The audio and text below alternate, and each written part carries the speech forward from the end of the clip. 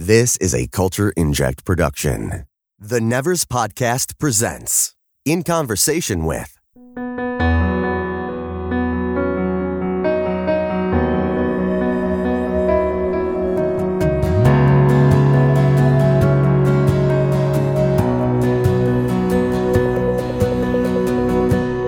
Hello, I'm Chirag, and in this episode of In Conversations With, I'm chatting with actor Zain Hussain.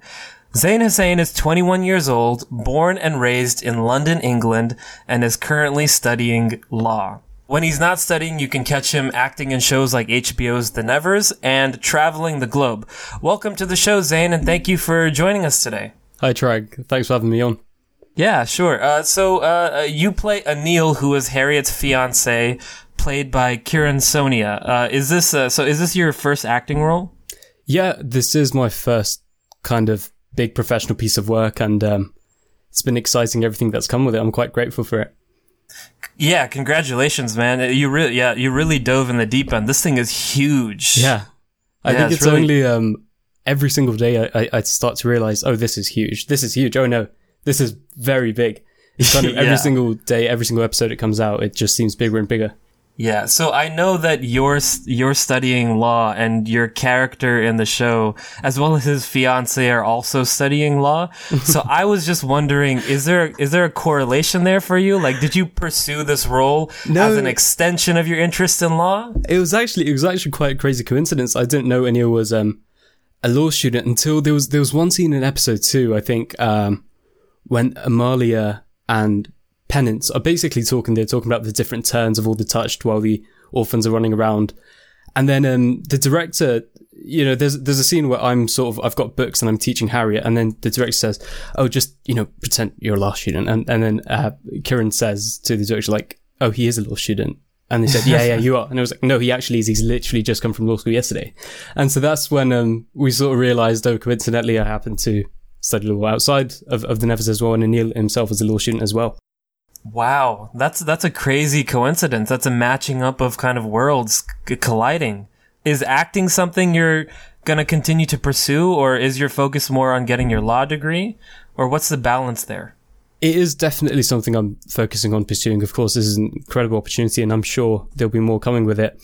It's one of those things where it's kind of a difficult battle between two things I really enjoy and I'm interested by. It's the entire intellectual and academic side of studying and law and the career beyond that, and then acting itself. And it's really weird because the sort of reasons I kind of wanted to be a law student and go on to be a lawyer is, well, it's to do with law itself, but then the theatrical aspect of being a lawyer as well, being on stage, being on court. And those things sort of coincide with acting. And so it's those two thrilling aspects that sort of come together. And so honestly, I'm looking to find a balance, and I hope I do. It'll be difficult, but that's the plan. Yeah, I never really thought of that. It is kind of a performance. Yeah, that's interesting. What field of law are you studying? I mean, so I'm in my undergraduate right now, which means I'm Pre-law. Sort of exploring everything right now, yeah. Okay. So nothing specialized just yet, still exploring everything. But yeah, definitely what you were saying, I think there was one lawyer who was giving some sort of talk once where they said the closest job to being a lawyer is probably being an actor. It's the same sort of performance things involved. I guess the only difference as a lawyer is you have to improvise your own scripts quite a lot in court.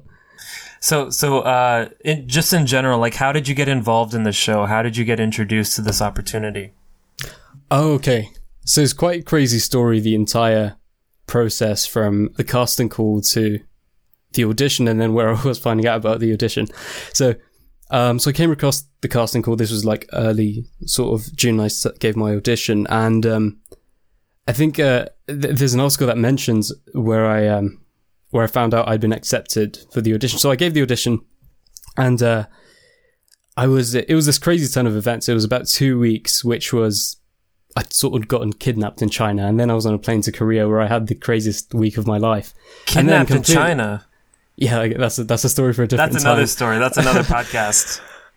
Yeah, and then completely unplanned, I was on a plane to Abu Dhabi, and during all of this, I think I'd forgotten that I'd given an audition. And so I'm on the plane back to the UK from Abu Dhabi, and for some reason I had this urge to buy Wi-Fi, like the overpriced Wi-Fi you get on airlines, right, where you pretty much purchase it and then it loads up one image and the Wi-Fi is gone.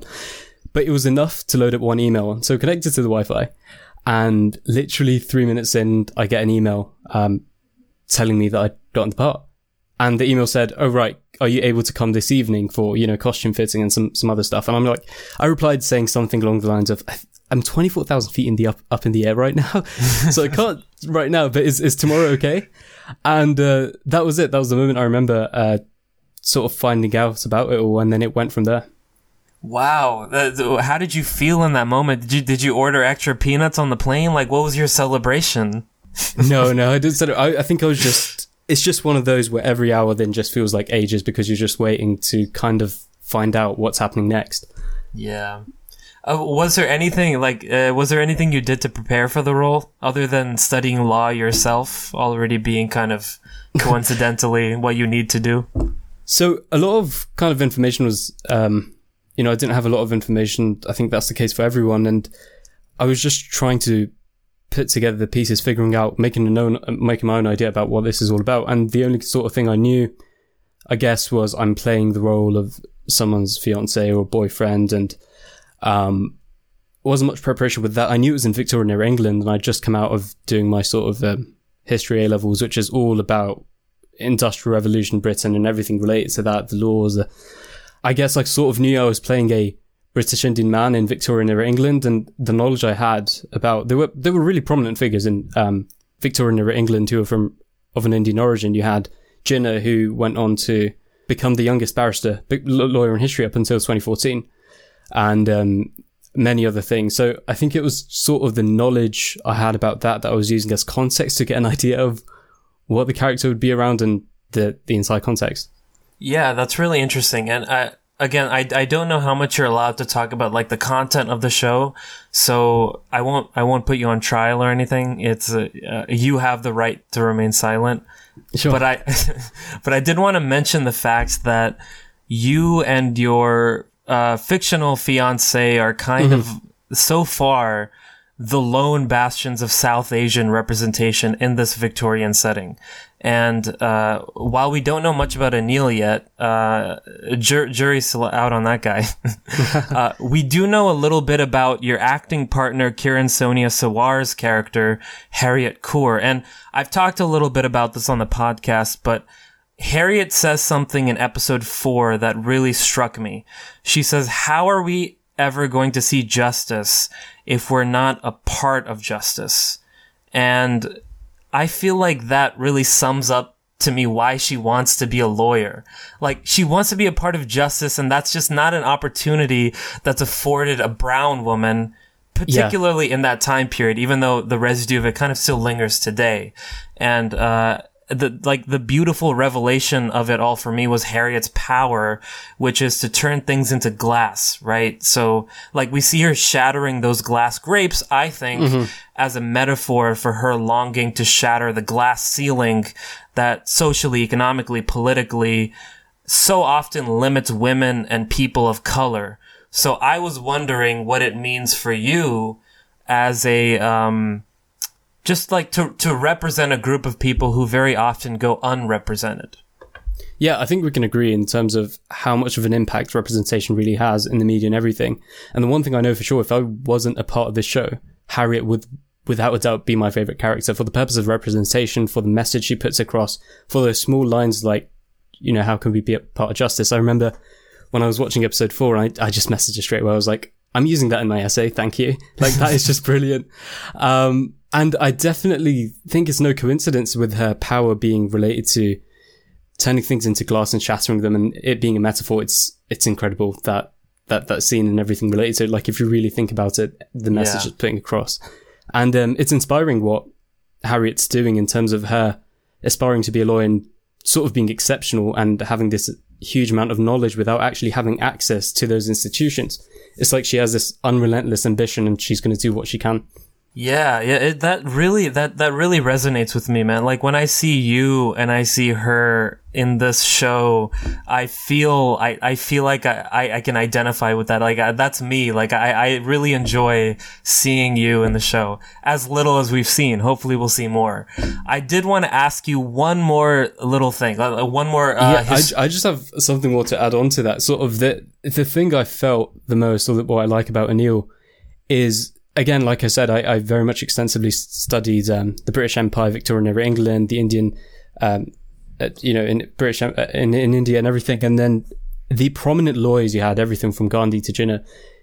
I never felt they were represented in sort of period dramas. The lawyers you had there, the people who were committed to access to justice, and I just feel like, or I like to think he's inspired by one of those figures, or at least Harriet is. Yeah, that segues perfectly into my next point, which is the Gandhi parallel, the historic parallel that I drew with the whole lawyer thing, which is that Mahatma Gandhi, he traveled to London to study law, to become a lawyer around the same time as when this show takes place, late 1800s. So we have Anil and Harriet either as Gandhi's classmates or perhaps as allegorical manifestations of what he represents, which is liberation for a group of people from under the thumb of an oppressive power. So, like, for me, when I was watching, like, I drew that connection, and Gandhi's enemy was the status quo of the British Empire, and it's kind of looking like, for the Touched, essentially their enemy is also the status quo of the British Empire. So I was wondering, do you think... And feel free to dance around this question. Like, you don't have to give any spoilers or anything. Do you think that, would you like to see Anil and Harriet become like figures of liberation and rebellion, or just in general, like where would you like to see your character go? Oh, you put it perfectly. That's exactly what I'd love to see, sort of, really interested to see where it goes. And I guess I can't speak about it too much. But I think related to it being Gandhi, I'm not sure if it would exactly be Gandhi, but there were definitely many more prominent figures, British Indian figures around the same time who were aspiring to be lawyers, because it was only through the law and justice that they were able to achieve, or part of what they wanted to achieve. So I think there's definitely some sort of, it would be funny if it does turn out in that fictional universe and you happen to be classmates with Gandhi. That would be something quite interesting. So how was it working with Kiran Sonia Sawar and all the rest of the cast? What was that like? So, yeah, like you said, I kind of got thrown straight into the deep end. These are such talented people. Kiran as well. She's incredibly talented. And actually, the only person whose work I'd seen prior to coming onto the Nevers was Kiran. As in, I'd seen her in Black Mirror and many other things. So it was quite exciting to be actually paired up with the person who I was familiar with in that aspect. And I kind of was feeling a bit scared going into this huge set and huge budget series, as in, what if I don't know what to do? But then everyone is so talented around you, and they create this immersive atmosphere that you can kind of bounce off of each other. And again, Anil kind of has a small role in the first part, so I think it really has been good that way for me to just settle in and get to grips with how everything's going. Okay, I don't want to pry, but do you know if he has a bigger role in the second part? You don't have to answer that. Cannot confirm nor deny. Okay, fair enough. So you mentioned a little bit, like, I can imagine it could be intimidating being on such a big set for your very first role. So just being on that set, what was it like to be around such like massive machinery and these mechanisms like HBO, and what was it like to be like to work with the director and all that kind of stuff? What was that experience like? So it was a huge crew, huge. Like literally at some points I remember there being almost 100 or more. And there were some scenes, because there's such amount of VFX and everything involved. There was one, I think this was related to Mary Brighton and the amplifier, the brightener, what Penance would call it. And I think that scene took about 3 days to film. And I remember getting up at 3 to 4 a.m., go in the van all the way to set, every costume around 6, and then we'd be done at 9 p.m. maybe. And then restart the same thing the next day. Those were largely delayed by weather and everything. But then there was huge machinery, like a massive drone to get everything. Whenever Primrose, who's played by Anna Devlin, would be involved, there's a huge blue screen and everything related to that. I think you might have seen in behind the scenes. So I think I really, when I sort of think back to the entire experience, I do straight up see loads of huge cameras and everything moving around. And so I was always quite curious and I think distracted by, okay, what is that crane sort of thing doing? Where is it actually looking? There were so many cameras all at once. And I really spent a lot of time afterwards and in my free time just looking at behind the scenes of other big productions like Marvel, etc. And they would really talk about what these things do. And I quite like how HBO is doing such an extensive insight into the behind the scenes, because it really talks about the entire VFX procedure. And it's fascinating, especially the sort of fight scene you must have seen the behind the scenes of the water and everything in Wadi. Yeah. It must be a very valuable insight to see that from behind the scenes yourself with your own eyes, I can imagine. No, that's it. Of course, I didn't see the Amalia scene, but I do remember that day the pond had these big planks underneath it, and I was just really curious. And a lot of things have only started to make sense after obviously watching the show. So that's the thing about all these VFX and blue screens, is everything seems a bit confusing while you're in it, but then when it all comes together and you finally see it, it's incredible. So do they kind of just like make you aware of the details around your character and you don't really know the story? So when you watch the show, are you watching it as a new, like a fresh viewer, like seeing what happens? Or did you read the scripts and you kind of knew what happened? I think it's one of those things where even after watching episode 1 or 2, a lot of people will still be quite intrigued and not be able to figure out what's actually going on. So it's even more difficult when you're filming, I think. Yeah. You can kind of guess what's happening. I think the most incredible moment I remember was the end of episode 3, when all of us, the orphans, are going back to the orphanage, and Bonfire Annie's on the other side. She's joined and brought other people along. And so it's so many people were walking on set, and what they used to do for Rochelle, who plays Bonfire, she'd have these little discs in her hand which were glowing with light. And then next to her, there was this person who had a huge kind of flame. And so that flame, I was just looking at the flame like, what is going on? And that just brought this sort of excitement. And I think even though maybe I didn't know exactly what was going on, the way they filmed it and how they had everything set up really ends up you being able to portray the same excitement that comes across naturally. That's so cool that it's a real flame. I thought it was just like some post CGI. There was a huge flame. I think it's probably down to the small intricacies of being able to see the flame in people's eyes, right? Yeah. Wow. That's cool. Okay. Switching gears a little bit. So in an interview with The Guardian that you did in 2019, it mentioned that you delivered talks at various international conferences focusing on the UN Sustainable Development Agenda across New York City, Egypt, and South Korea. So is that something important to you, and how did you get involved? Yeah, so it's definitely something that's important to me and took up a lot of my time during my final year of A-levels, which I guess in the equivalent in the US would be AP. And so for that final year, I decided to actually study myself away from school, just do everything in my own time.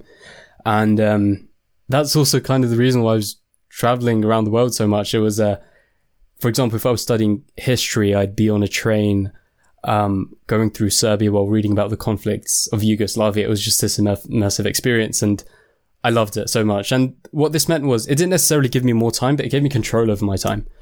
And I always found myself drawn towards doing social impact related work. When I was young, I'd always volunteered with different charities and received an award when I was 17, I believe, from a member of the royal family at one of their palaces after we'd won a competition which involved pitching an idea related to social impact projects.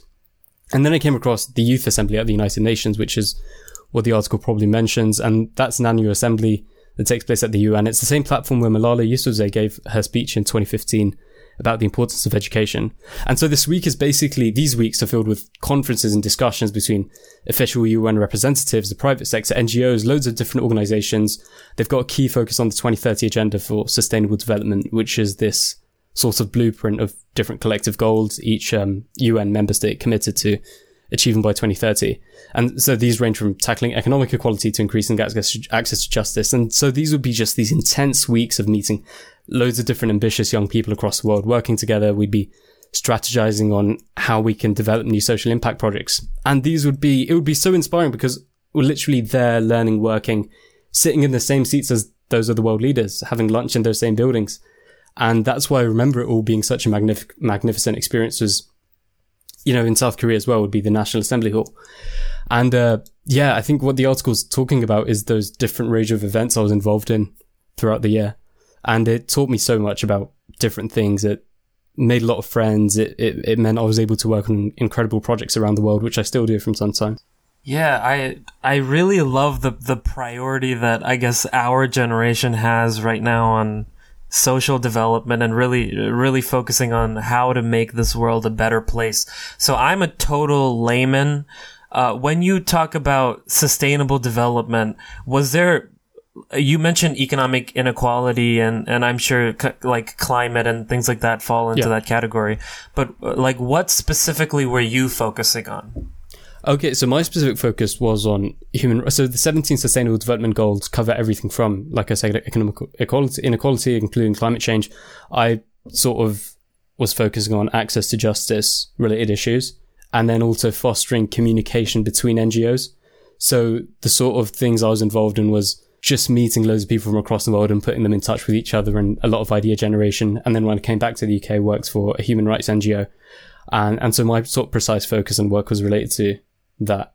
Awesome. Yeah, that's some valuable work. Let me tell you, as someone who is a citizen of this globe, we appreciate people like you, and I hope there's more people like you. These opportunities are incredible because it's when young people come together and they become friends first and foremost. And then since then, it just becomes through their friendship, they'll be driven towards working on something and really thinking about all the actions they do. And so, yeah, definitely agree with you. Absolutely, yeah, because we're accountable for the world that we live in, and ultimately we're responsible for everything that happens, even if we're not the ones who started this chain of events that kind of dominoed into the crises that we see flaring up. So I also wanted to mention, in April of last year, you launched the Glass House podcast with your friend Habib. Can you tell us a little bit about your podcast and what made you decide to start one? Yeah, sure. So it was a bar on my university campus called Glass House, where every Thursday, me and a couple of friends would go and we'd sit around for, I'm talking at least 4 hours, talking about the most interesting stuff. And this would be every single week. And we think, you know what, should do this as a podcast. Because to me, the idea of a podcast is so incredible. I feel like the easiest form of content creation, but also the most enriching. It's the sole idea of capturing conversations and then publishing them and then having discussions off of that is just incredible. And so when lockdown first began and everyone's bored out their minds and no one knows what to do, I figured this is the perfect time to now be able to start a podcast. I ended up actually starting the podcast with a different friend to the ones I used to speak to. We'd just get on phone conversations and from then just bring on people. And it wouldn't be any particular topic either. We don't really want to structure it. Sometimes it would be about current affairs. Sometimes it would just be crazy theories about dystopian societies or sometimes about legal things or technology. I did one quite recently with Kieran, who plays Harriet. It was a completely casual chat. We didn't really talk much about the Nevers, but just, she's got some insane stories. She's a great liar too, I'll tell you that. I can't wait to listen. Yeah. We did a Truth, One Lie, and she just absolutely convinced us that she'd, I'd recommend listening to it. There's some weird stories in there. Yeah, I'm gonna listen. Yeah, well, she's an actor, so I guess that's kind of an inherent skill. You're totally right, though, by the way. Like, a podcast these days, they really democratize content creation, and everybody with a valuable insight or something to contribute can now have a platform to do that, and that's awesome. I'm totally gonna check out your podcast. And there's so many different platforms as well, just to be able for you to express your thoughts and opinions. I write occasionally on medium.com as well. Just different random pieces about ideas I might have or questions, really. It's just questions that come to mind and I'll write about it. Yeah.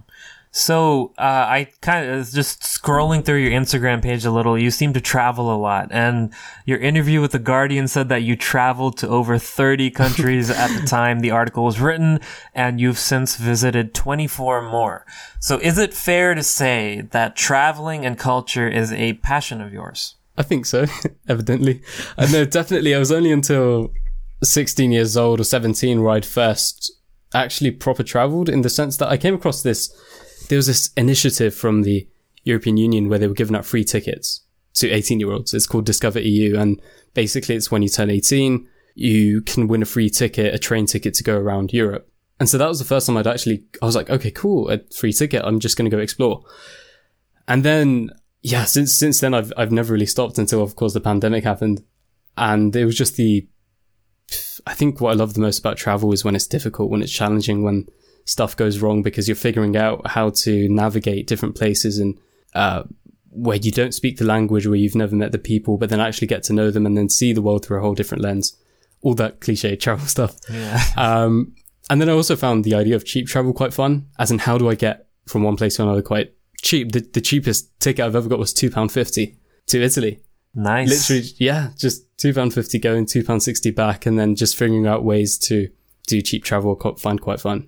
Yeah, I concur completely with you. I haven't got the chance to visit like 100 countries like you have, but I will say, like, visiting another place is the closest you can ever get to visiting another world altogether.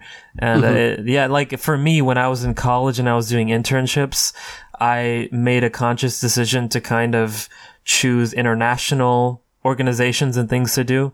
So I got to go to Sri Lanka, I got to go to Egypt with the WHO and all that sort of stuff. And it was the most fascinating thing because it really did help me understand experientially that people are just people and we're not so different, you and I, and like we're all kind of interconnected. There's not these barriers between us because of language or culture and all these sort of things when you really get to know people, like you said. And yeah, it's really interesting. What's like your what's a favorite country you visited? What was your favorite experience abroad? Ooh. The thing is, I always try and rationalize this question, but the gut feeling always comes back to South Korea. South Korea. Yeah, I think it's the country I least expected, but it was the most different. I think it's how technologically advanced they are that really just fascinates me. There's just this feeling of it's a feeling of fascination when you're there. And also they've got this one brand of banana milk that I've never been able to find anywhere else in the world, and I absolutely love it. They have these little kind of pots where you can get in any shop there, and it's the best tasting drink in the world. Did you say banana milk? Banana milk, yeah. Banana milk. Yeah. Wow. Okay. That's on my bucket list. Go to Korea and drink some banana milk. No, yeah, it's a very specific brand. Everyone's drinking it all the time over there. Okay, cool. Yeah, I've only been to the Seoul airport, and I'll echo what you said. Yeah, it's very technologically advanced. Yeah, it's like when I reached Seoul airport, I just remember there's this robot that just comes up to me, and it's like you can ask it to take you wherever you want. I've never seen that in my life before. Only maybe in movies. And you know, you made a good point actually before about the idea of travel enabling you to visit a different world. And I think that's probably something that got me interested in pursuing acting it's the other way of being able to experience a different world, right? Like with the Nevers, just being on set, seeing myself in Victorian era England in this costume and everything, it does feel like I'm in a different world. Yeah. Yeah, you are literally in a different world. Yeah. So just kind of like, what are just in general, you don't have to be too specific. What are your future aspirations? Where do you want to go in the next 5 years or so? 5-10 years? I think it's going to be a path of pursuing every great opportunity that comes my way related to acting, to staying committed on my degree and study. And if there's anything the last 2 or 3 years have taught me is just open your door to as many opportunities as possible. And there's, I think I do want to experience a bit of everything more than a lot of one thing. Yeah. And that's my path going forward. And I think my degree path really does allow me to explore it that way. I think that's awesome because I think too often, at least in my experience, we try to be good at things, and to be good at something, you almost have to be unilateral and do just one thing and focus on one thing and excel at that one thing. And to live an interesting life is not necessarily to do things to be good at them. You know, it's just to do things to live an interesting life. And it seems like you're doing that in spades. You're really doing all these diverse, interesting things, and, more power to you. I think that's awesome. I guess it's just personal preference. A lot of people will be content with being an absolute specialist in one thing, which is admirable. I mean, I think it's the most admirable thing possible, people being able to dedicate their life to one thing. My little brother, for example, it's, if you look at my CV, it's loads of different things, and he's got one thing: 12 years, magician, nothing else. And just, I think there's no right way of doing it. It's just what you feel like doing so. And for me, it's definitely the latter of experiencing many things. Very true. Yeah. We like to end our interviews with this question. What superpower or unique ability would you like to possess if you were one of the touched? There's no touched person with the power of invisibility, right? Or is there? Not yet. Oh, there could be. Oh, we don't know. Yeah. But invisibility would definitely be, I think it's the most underrated superpower out there. Really? Yeah. Invisibility. Kind of like being able to isolate socially, or being able to what would be the impetus behind invisibility? Well, you can just sneak into places and find out anything you want. You can just rob banks. Yeah, you're being chased, just become invisible. Robbing a bank is probably the first one. I think it is the most you can do. Maybe shaping time is quite powerful as well. What would be your superpower if you could choose one? What would be my superpower? Yeah. I feel like when I think about it, like maybe like a super speed kind of thing, because time is all we have, and there's such little of it feels like. So to be able to do a whole lot of things very quickly would be nice. And also maybe time is inextricably linked with speed. So if you control speed, you might be able to harness time a little bit. Oh, so that's two powers in one, pretty much, yeah. Yeah, that's just my theory. 2 in 1. A shampoo and a soap in one. Yeah, I'm gonna rethink mine then. You have any closing thoughts? You have anything you'd like to mention or plug or anything? No, not at all. How have you felt about watching the entire series so far? Who's been your favorite character? Oh my god, I will say, first of all, I love Harriet, and I love you. I have had the most amazing time watching this show and dissecting the show, and having a platform to discuss the show with other people who have such interesting ideas that I never would have thought of if I hadn't had the opportunity to discuss with them. Because it's like a show that has a lot of depth to it. It has a lot of material, substance to dig through. So I've had the most amazing time, and my favorite character has to be Penance. I love Penance. Yeah. She's so honest and open and transparent. I just love her personality. She would be my favorite character. I think Penance is definitely quite a distinct character. She's got a catchphrases and everything. More than any character, she's definitely got a catchphrases. Yeah. Who's your favorite character? Outside of yourself, of course. If I don't say Harriet, she's probably going to turn a pencil into glass and stab me in the eye. I quite like Detective Frank Mundy. Detective Mundy. Yeah, he's a good choice. Yeah, I think agree with you. I'm going to say Mundy, yeah. Well, I guess that concludes kind of our discussion. I want to thank you so much for joining us and giving your time. I know time with a lawyer is very expensive. No, not yet. Not at all. I'm still quite free. Awesome. Well, it's been great chatting with you, and best of luck for your law exams coming up. Yeah, thank you so much. It's been good talking to you as well. Hopefully we can do this again, and I can't wait to see what happens to you in the second part of the show. I'm excited to. All right. Thank you, listeners, for tuning into the Nevers podcast and listening to Zain Hussain. And have a good day. Thank you very much.